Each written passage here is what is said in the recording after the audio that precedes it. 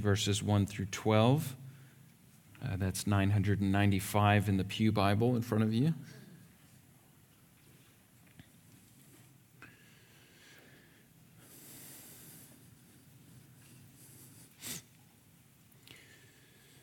And when he returned to Capernaum after some days, it was reported that he was at home, and many were gathered together, so that there was no more room, not even at the door. And he was preaching the word to them. And they came, bringing to him a paralytic carried by 4 men. And when they could not get near him because of the crowd, they removed the roof above him. And when they had made an opening, they let down the bed on which the paralytic lay. And when Jesus saw their faith, he said to the paralytic, "Son, your sins are forgiven." Now some of the scribes were sitting there, questioning in their hearts, "Why does this man speak like that? He is blaspheming. Who can forgive sins but God alone?" And immediately Jesus, perceiving in his spirit that they thus questioned within themselves, said to them, "Why do you question these things in your hearts? Which is easier to say to the paralytic, 'Your sins are forgiven,' or to say, 'Rise, take up your bed and walk'? But that you may know that the Son of Man has authority on earth to forgive sins." He said to the paralytic, "I say to you, rise, pick up your bed, and go home." And he rose and immediately picked up his bed and went out before them all, so that they were all amazed and glorified God, saying, "We never saw anything like this." This is the word of the Lord. Thanks be to God. For those of you who don't know the story of Joni Eareckson Tada, it was some 50-odd years ago. She had graduated high school and was diving in the shallow area of the Chesapeake Bay. And she broke her neck performing one of these dives in the shallow waters, which left her paralyzed and in a wheelchair. She was desperate to be healed, and she scoured the scriptures looking for answers to her particular situation. She found Mark chapter 2 and the corresponding passage in Luke's gospel in Luke chapter 5.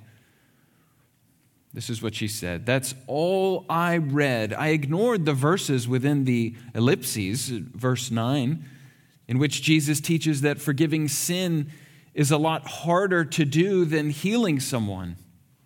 I didn't care about that teaching. Forget the sin part. I just wanted the healing part. As far as I was concerned, if I kept my nose clean and stayed out of trouble, Jesus would have no reason not to heal me." Chapter 2 of Mark's gospel brings us to a transition point in the text. We've seen that he has come to preach the good news. It has been evidenced by the miracles that he has performed.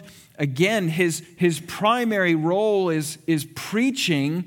Secondary is healing. Now, this second section, which takes us through to chapter 3, verse 6, we come across 5 controversy narratives, 5 encounters with the scribes and the Pharisees. He's drawing crowds. There's now interest from the religious leaders, the religious community in Israel, who have obviously sent out these spies of some sort. They have obviously heard about the miracles in Capernaum, and perhaps they've heard his preaching and his teaching while he was in Jerusalem, but they have sent these theological police to suss him out. Mark tells us that Jesus has returned to Capernaum, and the people obviously have not forgotten who Jesus was, what he's done not too long before. And they have once again packed out Peter's house, but they have not this time brought the sick and the demon-possessed, or at least the text doesn't say that, but instead they've come and they are listening to him. They're hearing what his message is, what he has to say.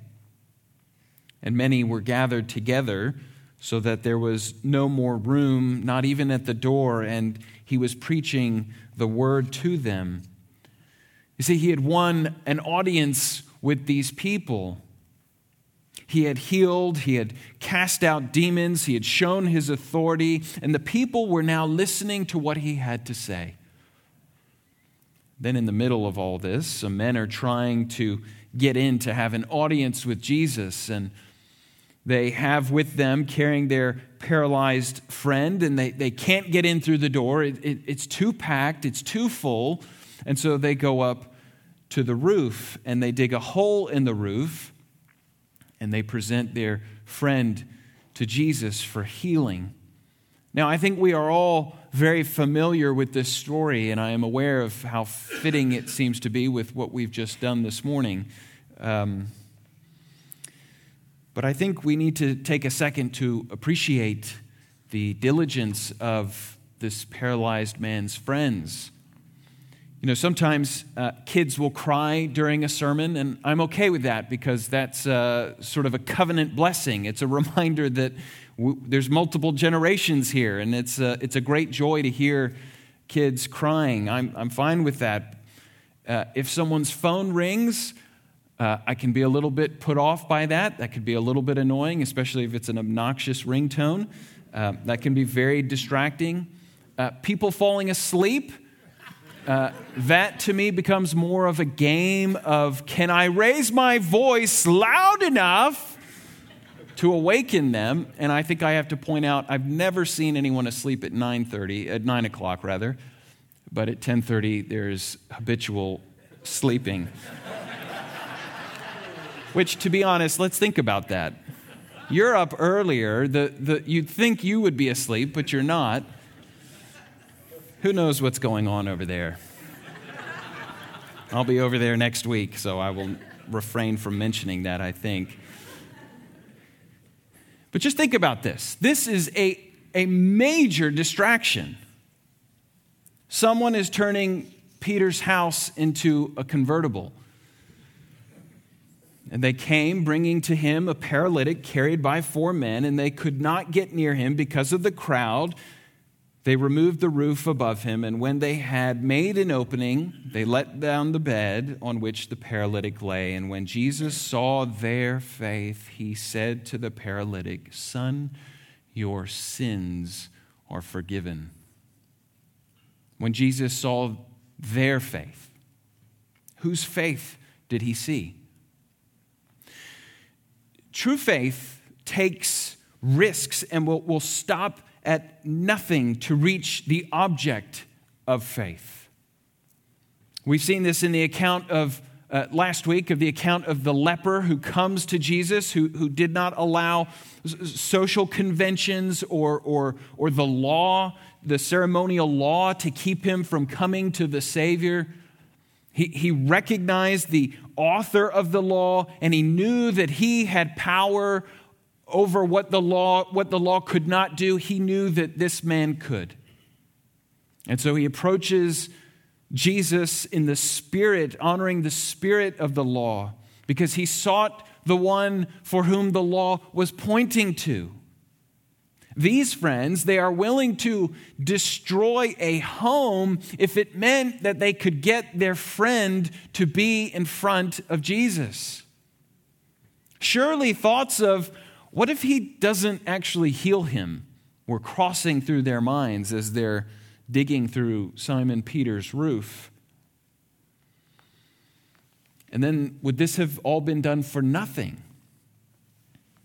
You see, faith doesn't just change the way you think. Faith changes the way that you act. Joni Eareckson Tada says that there was a point where she was putting her faith in the hands and the belief of faith healers. That these faith healers, that they were the ones who were going to make her walk again. This is why the object of our faith is so important. We can put our faith into the wrong things, into our finances, into our families, into our spouses, into our own abilities, but these will fail us over and over. These friends were putting their faith in Jesus Christ. They believed in the power that he declared himself to have. Because faith, if it is really faith, doesn't wilt in the face of obstacles. It doesn't give up in the face of difficulty. Faith doesn't run when things are hard. Faith doesn't quit. It doesn't give way to doubt. It doesn't walk away in the face of unexpected and difficult circumstances. What do you do when faced with obstacles and difficulties? What do you do when you face opposition? What do you do when life isn't easy? What do you think when you're not sure what God is doing?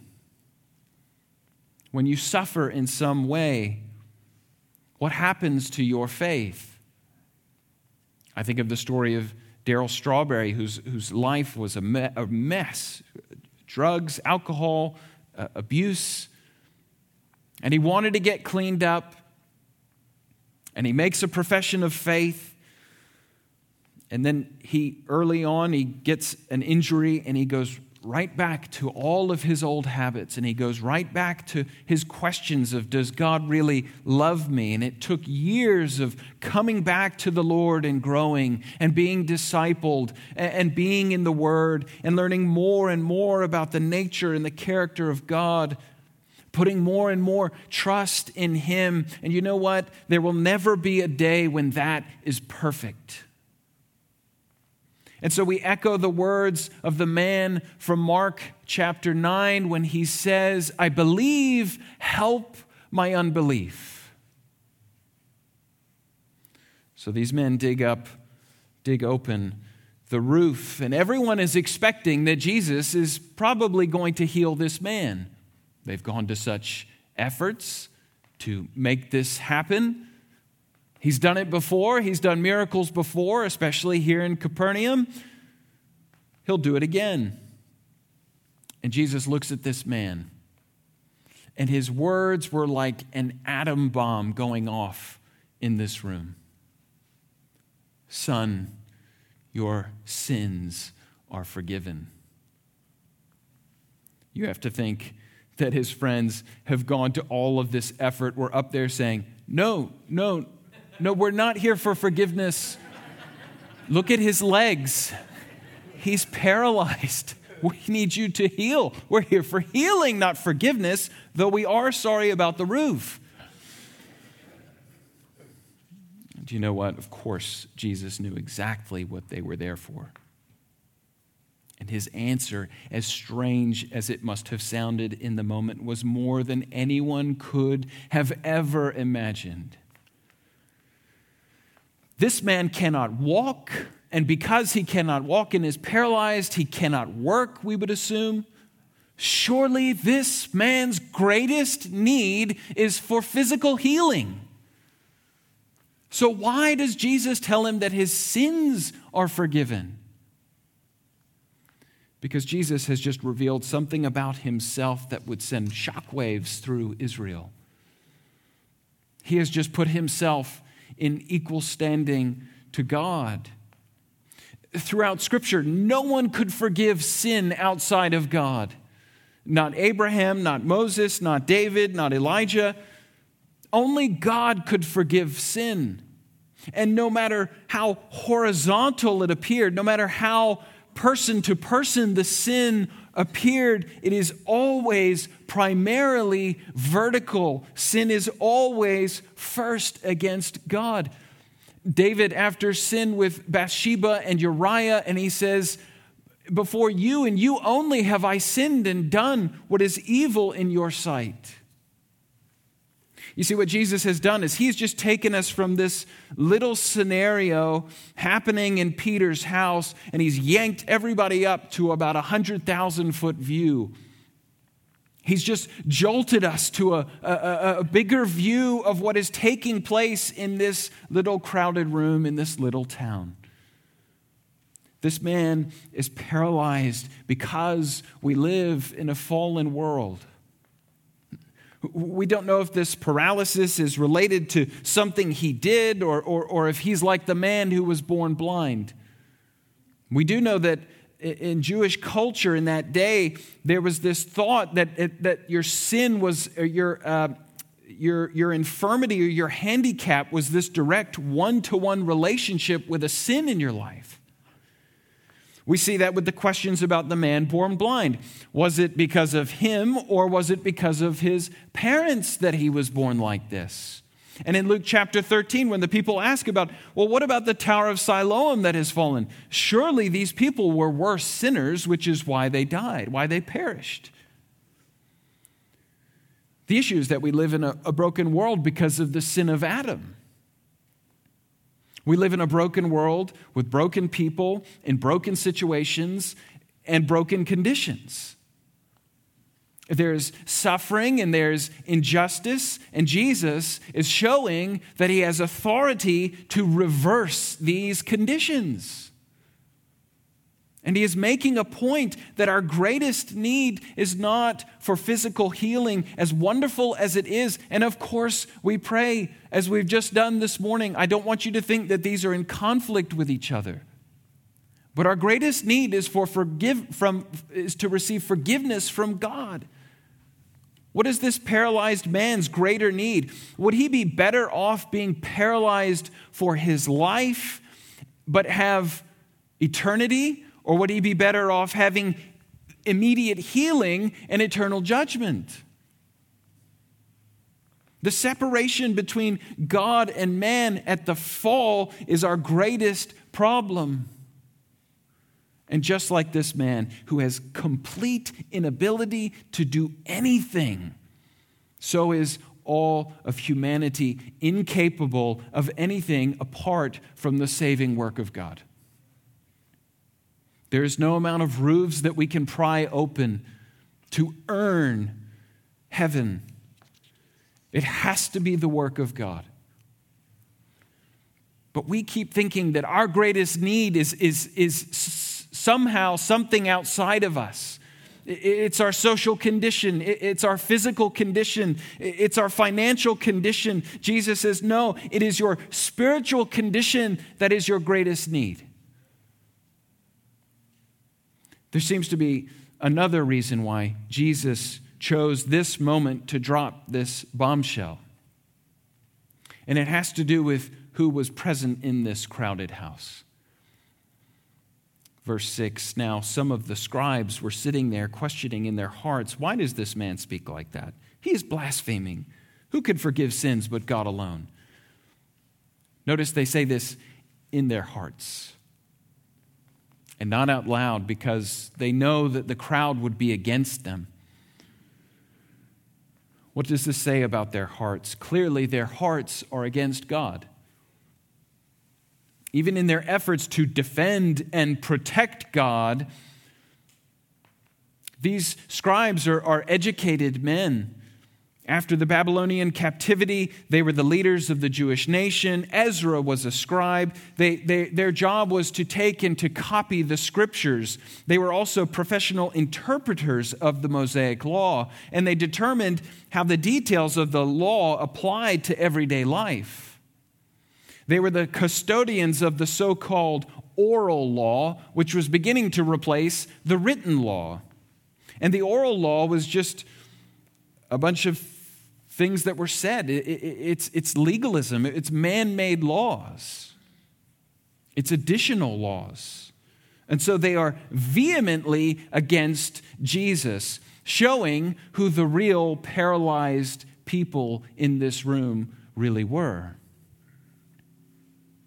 And they were waiting for him to slip up so that they could call him out on his theological error. And here it was. He's just put himself on equal footing with God.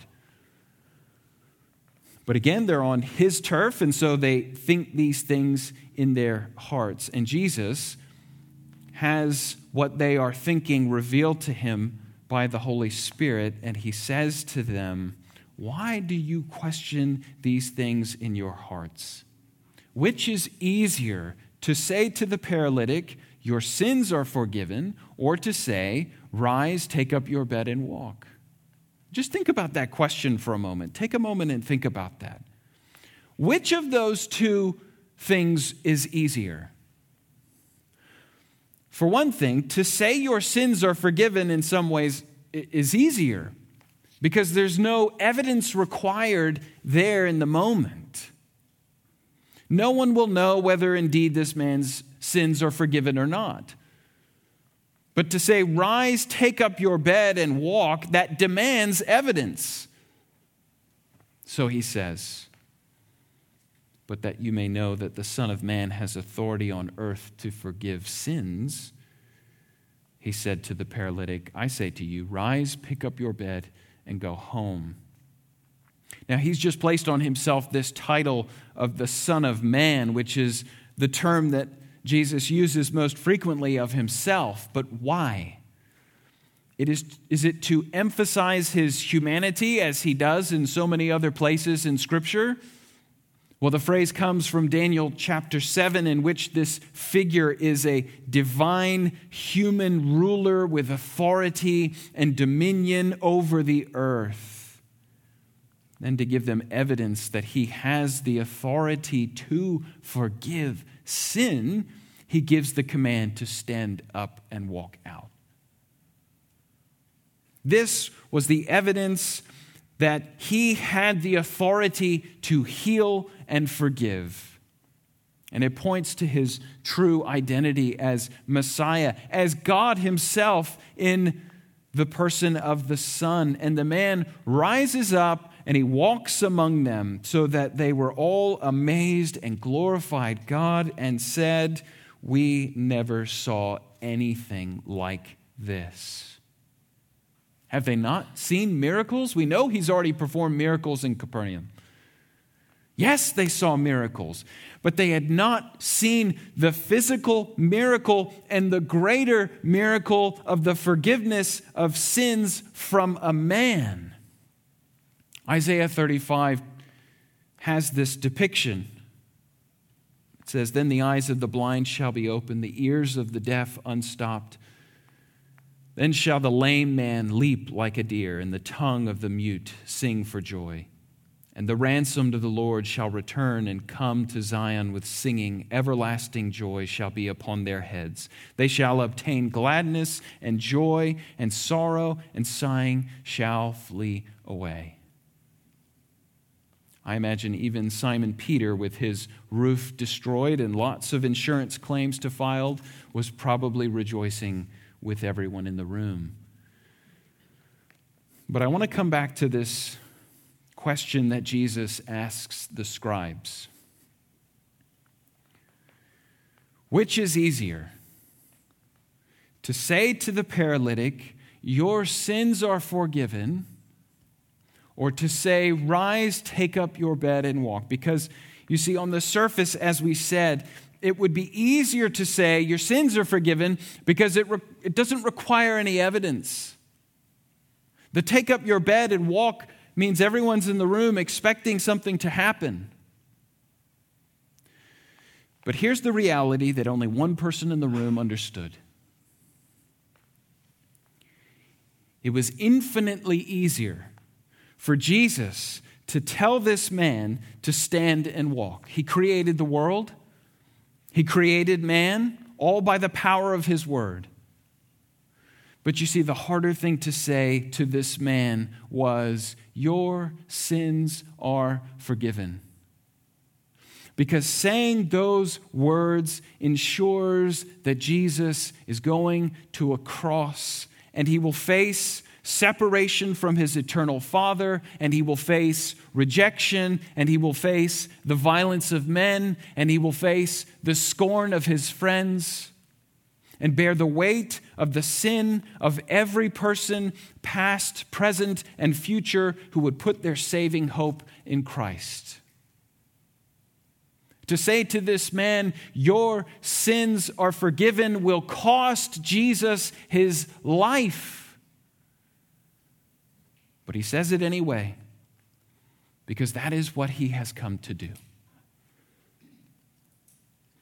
We started talking about Joni Eareckson Tada. Here's what she concluded at the end. I learned that the core of Christ's plan is to rescue us from sin. Our physical aches and pains and broken relationships aren't his ultimate focus. He cares deeply about these things, but they are symptoms of the chief problem in this fallen world. God's goal is not to make us comfortable. He wants to teach us to hate our transgressions as he grows our love for him. She says, I reread Mark 2 and Luke 5, where Jesus healed the paralyzed man lowered by his friends through the roof. This time I studied the verses I had ignored. When Jesus saw their faith, he said, Son, your sins are forgiven. The scribes began thinking to themselves, who is this fellow who speaks blasphemy? How can he forgive sins? But God, who can forgive sins but God alone? Jesus knew what they were thinking and asked, why are you thinking these things in your hearts? Which is easier to say, your sins are forgiven, or to say, get up and walk? But I want you to know that the Son of Man has the authority on earth to forgive sins. So he said to the paralyzed man, I tell you, take up your bed and go home. Jesus could heal. Again, this is Tada speaking. Jesus could heal the paralyzed man because and only because he had authority as the Son of God to forgive sin. It was the point he wanted to make with the scribes. For him, healing withered legs would take no more effort than setting the stars and the moon in motion. For Jesus, it was merely finger work. But when it comes to forgiving sin, it was no easy effort for our Savior. Our redemption required blood and a strong arm of salvation. I collapsed in tears when I began to glimpse how heinous my sin was. Physical healing paled in comparison to the unthinkable abuse my transgressions heaped on my Lord. So for the last 50 years in my wheelchair, I've been daily dying to self and rising with Jesus. Daily dying to self and rising with Jesus. Dying to self and rising with Jesus. My goal is to mortify my fleshly desires so that I might find myself in Christ. God has been answering my prayer, exposing dark things in my heart, things from which I need to be healed. Does God miraculously heal? Sure, he does. But in this broken world, it is still the exception and not the rule. A no answer to my request for a miraculous physical healing has meant purged sin, a love for the lost, increased compassion, stretched hope, an appetite for grace, an increase of faith, a happy longing for heaven, a desire to serve, a delight in prayer, and a hunger for his word. Oh, bless the stern schoolmaster that is my wheelchair. It's all to the praise of deeper healing in Christ. Let's pray.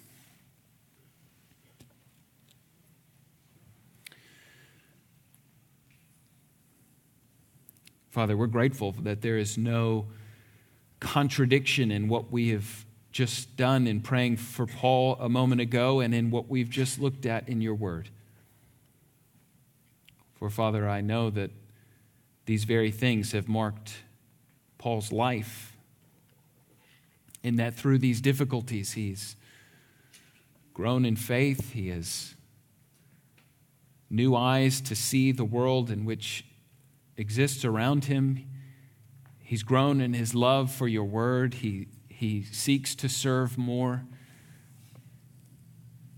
And yet, as Bruce has already said, we still come to you in asking for prayer and asking for healing, that these things would be done to the praise of your glory. And yet, Lord, we can't help but ignore in this passage the weight of our sin, the thing that stands between us and you. And so we come in repentance and confession, seeking new hearts. Oh, that you would take these hearts of stone and break them and turn them into hearts of flesh. Because, Lord, we know the ultimate reality is that we long for eternity. We long for the city that is not built with human hands, but the one whose foundation you have laid. And so, Father, we present our requests for healing. But we also deep down know the truth, and we have hope in that, and that gives us confidence. And so, Father, we commit all this to your hands.